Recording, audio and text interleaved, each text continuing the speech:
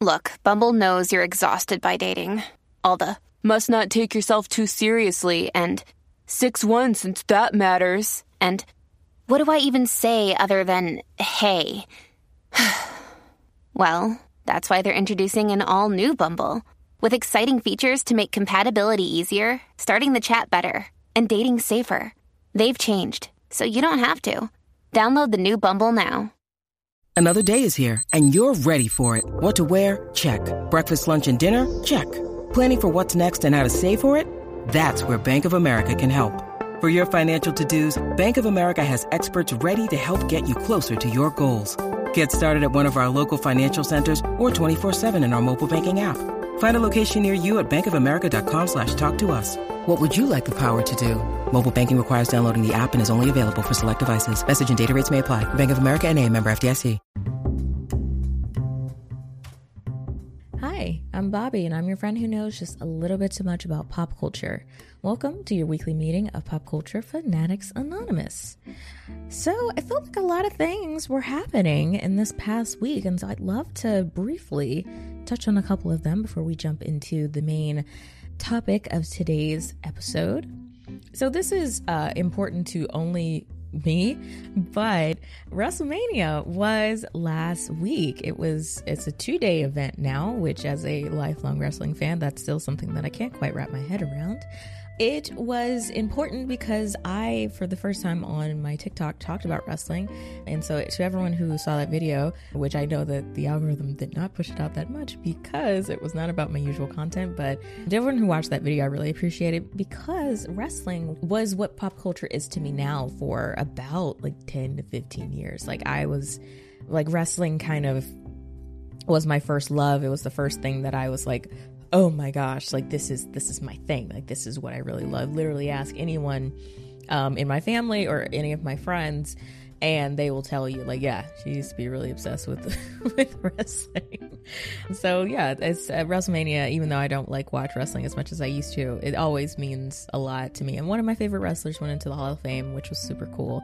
And also it's a great time to be a Black woman in wrestling right now. A lot of first of all, there are Black women in wrestling, which when I was like in the midst of my fandom, there were not many. So to see so many of them in it and doing so well, representation matters. You know what I mean? Moving on to more broader pop culture news, the Grammys were last week. And coming off the heels of the Oscars, the Grammys had some somewhat big shoes to fill, and I think it did fine. I think the Grammys did okay. There's no show that was going to be able to rival the chaos that came from the Oscars, and I'm sure that was kind of heavy in the air that night, I'm sure. One of the standout moments from the ceremony was the In Memoriam segment, and literally, I tweeted this today, but every clip that I have seen of that segment, it's a beautiful, I forgot the name of the song, but it was Leslie Odom Jr., Cynthia Erivo, Ben Platt, and Rachel Ziegler singing.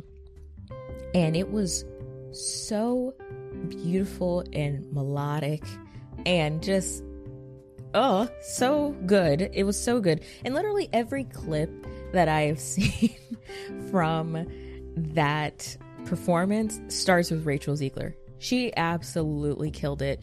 Absolutely destroyed it, and it was wonderful. It was truly, truly wonderful. I do want to address something very, very quickly though, because I started to see it pop up a lot on Twitter, kind of following that phenomenal performance.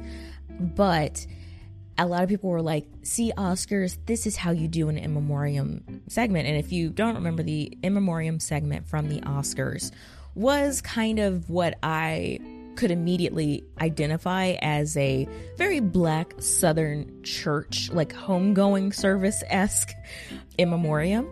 And it wasn't the usual like solemn and slow and like very, melancholy In Memoriam segment that we usually get every year at the Oscars. And it made sense because the Will Packer Productions, which Will Packer is a very prominent Black producer, he's produced so many like fantastic films over the decades. His production company was who produced the Oscars this year. So that influence, I definitely think, makes sense. And so I just want to lay the groundwork, want to give a little bit of a tidbit of information to those who were like feeling like the Oscars did they were like, why are people dancing? Like they're happy that people are dead. And it's not that. And I can't fault anyone because this is a very regional experience. It's very unique to the Black community, the Black Southern community especially. But funerals in the South, especially at Baptist churches, tend to be known as like homegoing services, right? And they're celebrations of life. So like oftentimes you're singing gospel songs that sound jovial, and you're like moving to the beat and everything because you're celebrating the life that person has lived. You're celebrating all that they were when they were alive and not focusing solely on the fact that they're gone. And so that's what that was. And the song, like that, I remember one line from the song was like, like when I get to heaven and everything, it's a celebration of I've lived this full life and now I get to go on to paradise type of thing. So if anyone is like, why were they dancing in front of these people who are dead? Like, have some respect in this culture, in like Black Southern culture. That is how we celebrate those who have gone on. That is how we celebrate the life that they lived. And basically, don't be a dick about it. Like don't be a dick about it. So just thought I'd lay some groundwork there, just give you a little tidbit so that you can kind of have that little nugget of knowledge in the back of your brain whenever you get the urge to be like, this is so disrespectful. It's like, to you. Anyways, moving on before we get into the meat and potatoes of this episode. Last night I saw Everything Everywhere All at Once by Daniels, and that's a film. That is a film right there. I had no intentions of really seeing it, and that's been kind of the through line for this entire year for me, which is I see trailers in the movie theaters when I'm going to other movies, and I'm like, I'm not going to watch that. And then I end up watching it, and I'm like, oh my gosh, how did I ever utter the phrase that I wouldn't go and see this? This movie is amazing. And it happened with the Batman. When I went to go see Spider-Man No Way Home last year, I saw the trailer for the Batman, and I was like, I'm not going to go see that. It looks like another gritty romp. And I ended up seeing the Batman 3 times in theaters, and I might see it one more time before it hits to streaming, honestly. And Everything Everywhere All at Once was the same thing, where I was like, oh, another art house A24 thing that is going to go over my head, I'm not going to get. And it was such a beautiful story. It's like a multiverse story, and I think a lot of people were thinking that it was in some way tied to Marvel because the multiverse is kind of synonymous with Marvel at this point. It's not a superhero movie at all. It's in no way tied to the MCU, nothing like that. But it was just this beautiful story, and I will try and talk about it without giving any spoilers. So I encourage you to go and see it. But it's this beautiful story about how kind of like love and care transcends time and space in a lot of ways. The time and the care and the effort and love that we have for one another makes life worth living, even when life doesn't make sense. And I think my biggest takeaway from it is that, and I wrote this in a Letterboxd review. I'm using Letterboxd really. It's just my way to jot down all my thoughts after I see a movie. So it's not really like a fully baked review or anything like that. But my biggest takeaway from it is that life is not really like a journey of finding clarity. And once you have it, it's smooth sailing from then. You'll never find full clarity. But life is messy, and it's unclear, and it's confusing a lot of the times. And that's just what it is. It's the jaunt that we're all on. But life is worth living when you find those moments where it makes sense, even for just a little bit. And that's what the movie really kind of touches upon. At least that's what I took from it. So if any of that sounds interesting, as well as these dazzling like visuals, like the visuals in the film are absolutely stunning. If any of that sounds interesting to you, please go, run, do not walk to your nearest AMC, Regal, whoever, and go see Everything Everywhere All at Once. It's a lot of movie. I'm going to say I am a strong proponent of a quick 90 a quick 90 minutes and we're out, that is not this movie. So if you don't like longer movies, maybe wait for streaming. But if you are kind of into a story like that, I highly recommend it. Okay, now that we've got the opening minutes out of the way, we're going to hop into this week's episode, which is we're heading to the mall. Yep, you heard me right. We are going to the mall. Whether we know it or not, the mall is perhaps one of the biggest tangible pieces of pop culture, and it's a place that most of us have been to, yet it's different for all of us. I'm sure most of us have some funny and maybe embarrassing moments from our respective malls throughout our tween and teenage years. I know that I have too many. So grab $20 from your mom, wrangle your friend group of 20, and put on an outfit that is a smidge too dressy because we're heading to the mall.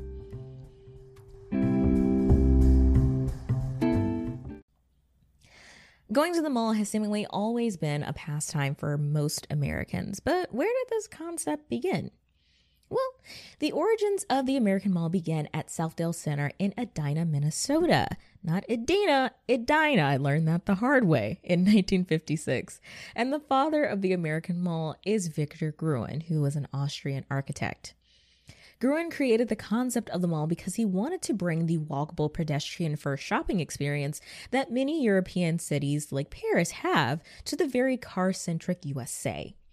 Now, it's important to note that around this time, the mall was concepted and created around the boom of the automobile industry of the 50s and 60s and the boom of people moving to the suburbs out of cities. So Gruen's original vision was for the mall to be an all-encompassing space for pretty much everything. So schools, museums, hospitals, and this was mainly to cut down on car use and to encourage fraternization with one another. But obviously the mall didn't really go in this direction. As the years went on, the shopping malls spread like wildfire across the country, with 4,500 malls appearing in North America by 1960 and nearly 16,400 malls by 1975. By the 70s, the malls began to mirror how we know them today, being a space that prioritized both entertainment and food courts in addition to shopping experiences. Up until this point, malls were kind of just places that had a lot of stores under one roof. But by the 70s, that began to turn. So needless to say, the mall was absolutely here to stay. And by the 1980s, the mall entered pop culture history. So if the concept of pop culture was a physical time and place, I think it would be literally any mall within the 1980s and 90s. At the height of American consumerism came the peak of the popularity of the mall, especially within pop culture. This shift was best marked by the malls becoming a place of refuge for one key group that informs a lot of what is new and next, and that is the American teenager, especially the American teenage girl. So much so that there was a term created for them, mall rats, which I'm sure is a term that a lot of us identify with. As malls became hubs for shopping and entertainment and food, teenagers obviously came in droves, as it was a place that had everything that they would need and a place where their parents could have faith was safe, or they could at least make them think that. The mall was also the easiest place for you to hear the newest and next too, especially with music. Whether that was exchanging CDs or cassettes with your friends, buying the latest single from your favorite artist at Sam Goody, or if you were lucky, you could see an up-and-coming artist performing in the food court. For decades, the mall was a place for young audiences to see and hear who would eventually be taking over their airwaves in just a few months' time. But where did this concept start? Well, the year is 1987 and a young artist named Tiffany has just signed to MCA. And the label doesn't quite know how to market her, so they decide to send her to the mall. Tiffany joins an existing mall tour and soon quickly gains stardom. While on the tour, she recorded footage for her music video of her single, I Think We're Alone Now. I think we're alone now. It doesn't seem to be anyone around. That's Tiffany. And soon, both the single and her music video reached #1. After the success of Tiffany's Mall Tour, many artists began mimicking that same formula to great success. This continued into the 90s and 2000s with artists like Avril Lavigne, JoJo, Justin Bieber, Destiny's Child, and perhaps most famously, Britney Spears. All of them started or appeared on a mall tour before they shot to stardom. In a pre-internet time, the mall was really the only place for teens to get the scoop on the latest music, fashion, and entertainment trends, and we know that anything that's popular amongst teens instantly becomes pop culture gold. And speaking of pop culture gold, the 80s and 90s was also when we began to see the mall appear more in film and television, and that's where we got a fixture of 80s and 90s teen flicks, the shopping montage. There is truly nothing more exciting to me than a movie or TV show including a montage of characters going to the mall and trying on all these outfits and literally throwing them off when they don't work. And they always stood in front of those trifold mirrors on an elevated platform in front of all their friends. And their friends would have the most animated reactions to an outfit that they liked or the outfit that they hated. And then finally you have the outfit, the king supreme outfit that is perfect for the dance or whatever it is that you're shopping for. And so they quickly swipe their mom's credit card and they're walking out of the store with a bunch of bags and boxes and everything. And it's just so fun. I love it. It's just so fun. In pop culture, the mall was not only a place for consumption, but it was also a place for fellowship too. In any film or TV show that features a mall, the mall serves as the place where characters can resolve or cause conflict outside of the perimeters of any real authority. Yes, when you go to the mall, you respect Paul Blart Mall Cop, but do you? In the 80s and 90s, the mall was a character, and by the 2000s, that character would make a pretty dramatic shift. So if the 60s and 70s were the beginning and the 80s and 90s were its heyday, I think the 2000s marked the slow and tragic death of the American mall. However, it did not go out silently. The 2000s was the peak of seeing the mall represented in film and TV, and by this time, the mall had submitted itself in pop culture history as a place not overrun by teens, but instead as a place intended for them. Malls at this time were being built with teens in mind, with stores like Abercrombie & Fitch and Hot Topic popping up all over the country. With many events of the early 2000s, though, including 9/11 and the beginning of the War on Terror, the mall also went from a place for teens to hang, but became a place for them to grieve and heal and get away from real life for a little bit. And then the tides began to turn in a multitude of ways. The internet was quickly shifting from a thing that some had and enjoyed to a necessity for everyday life, and with that came a shift in how we shopped. With how quickly information was able to spread, you didn't need to go to the mall to find out what was new and next. You could just hop online and see that, and buy it too. And the internet eliminated the idea of having to be a poser in person and try and fit in and buy all these outfits. Well, you could just do that from the comfort of your own home, essentially for free. Soon, department stores found themselves going out of business, and many malls simply became graveyards of days of the past. If malls didn't struggle to keep storefronts open, they sealed their fate by implementing curfews, and that turned away the mall's most crucial demographic, teenagers. I know many a mall that has a weird self-imposed curfew that is intended to solely keep teenagers out of the mall at nights. And with the final blow of the pandemic to boot, most malls now are skeletons of what they once were, though there are some exceptions. A few storefronts mainly open, but ironically, the people who get the most use out of malls now are senior citizens going on their daily walks.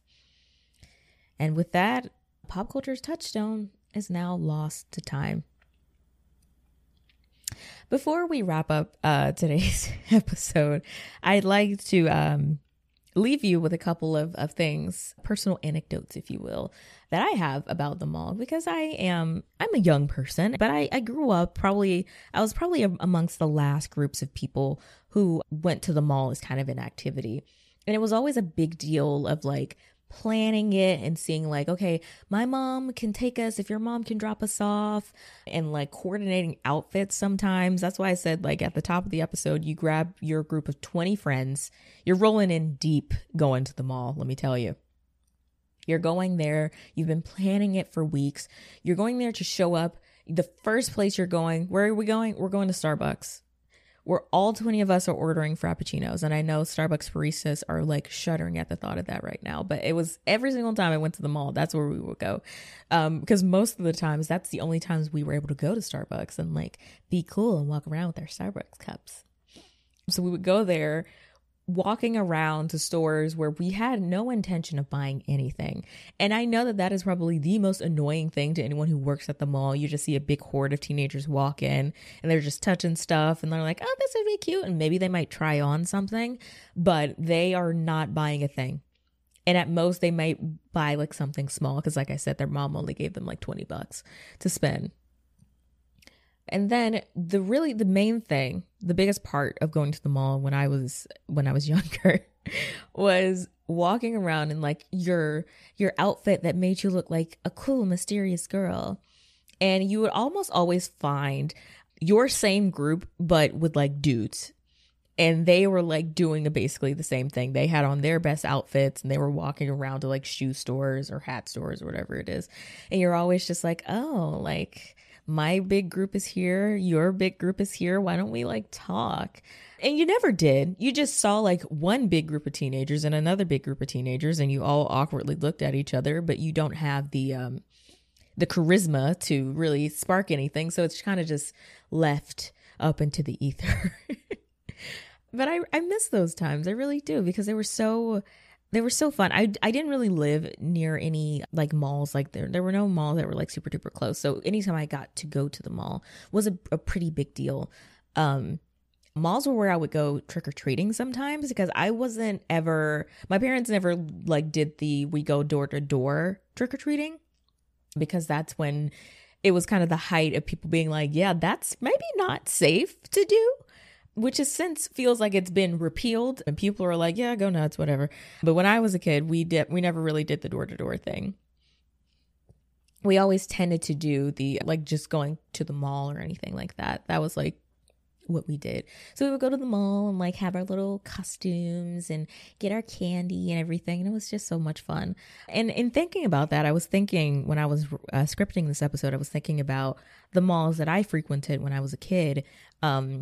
If you guys don't know, I'm from Georgia, so I have a couple of malls that I would go to often. So if you're from Georgia, I would love to know if you've ever been to any of these malls. North Lake Mall, South DeKalb Mall. We would go to Mall of Georgia quite a bit. Where else? Wow, am I blanking? Am I blanking on all the malls we would go to?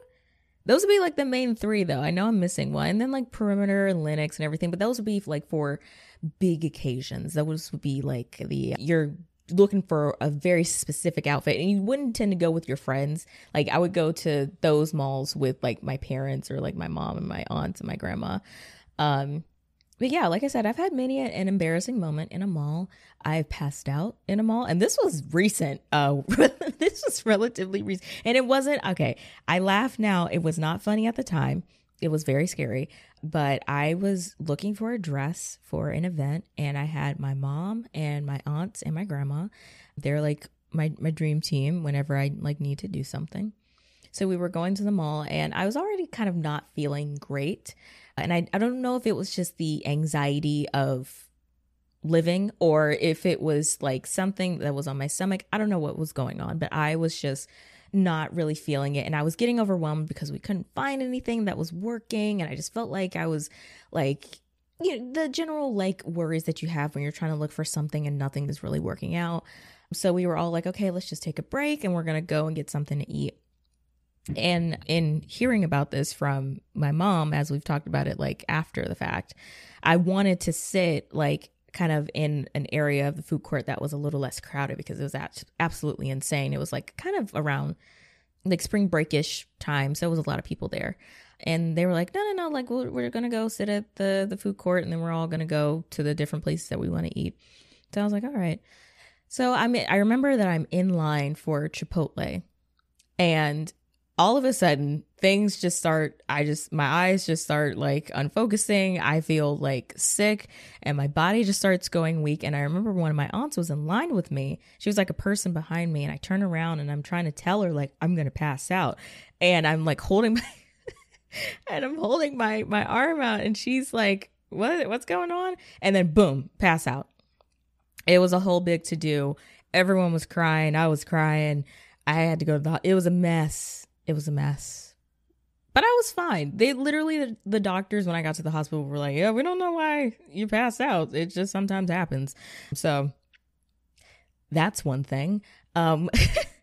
Also, like I said, because I am from Georgia and a lot of things are filmed in Georgia, if you don't know, a lot of Marvel things, The Vampire Diaries, a bunch of things are filmed in Georgia. And if you don't believe me, sit to the end of the credits of any major TV show or movie, and you're going to see a peach, and that means that it was filmed in Georgia. The one big show that was filmed in Georgia was Stranger Things. And if you know where I'm going with this, you know where I'm going with this. And one big landmark in the show is the Starcourt Mall. And fun fact, that is actually a mall that was near my house called Gwinnett Place Mall. That is basically kind of since been, it's not, I don't know how to describe it. It is not it's a dead mall, pretty much. It's like the whole phenomena of like dead malls, which are like liminal spaces. That is what Gwinnett Place Mall is. So they've reworked it to become Starcourt Mall, which is pretty interesting. But a trigger warning going forward, Gwinnett Place Mall, fun fact, was a mall that they found a dead body in like a couple years ago in a Subway. Like a Subway in the food court. Yeah. So that's Gwinnett Place Mall. So if you're wondering, oh, Starcourt Mall, like that's from Stranger Things. No, it's Gwinnett Place Mall where they found an unalived person. Yeah. Little fun fact for you. So malls, malls are places that we all have some pretty interesting, I'm sure, memories tied to. I know I have a bunch that I'm just not remembering right now, but I shared the most embarrassing one, I think, for you. And also gave you a little fun fact, a little tidbit about Stranger Things. So with that being said, if you've made it to this point in the episode and you've listened to the ramblings of a mad woman about malls, I really appreciate you. You are very appreciated and loved from me.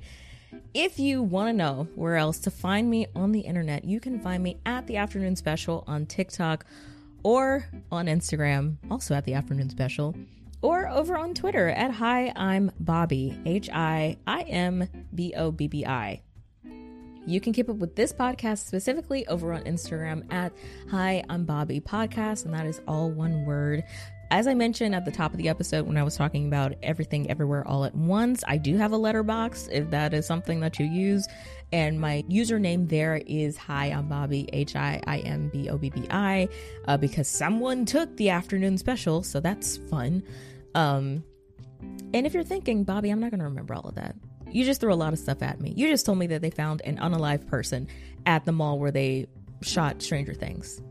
Bestie, I get it. So I put all of that in the description box just for you. So when you're ready to go back and click some links, they're right there for you. At the end of each week's episode, I would love to hear from you. In the description of each and every episode, you will have the option to send me a 1-minute audio message. It could be a hot take. It could be a response to what I said. It could be a question. It's really up to you. Of course, all I ask is that you keep it respectful. I hope you enjoyed this week's chat and that you will join me again next week for another pop culture deep dive. Later days, friends. Are you a Marvel fan? Matt, you know I am. Jeff, I was asking the listener. Oh, okay. Yeah, I thought it seemed like a weird question because, we've been doing a Marvel podcast together for 9 years now. No, I was trying to grab the attention of all the Marvel fans out there for this ad.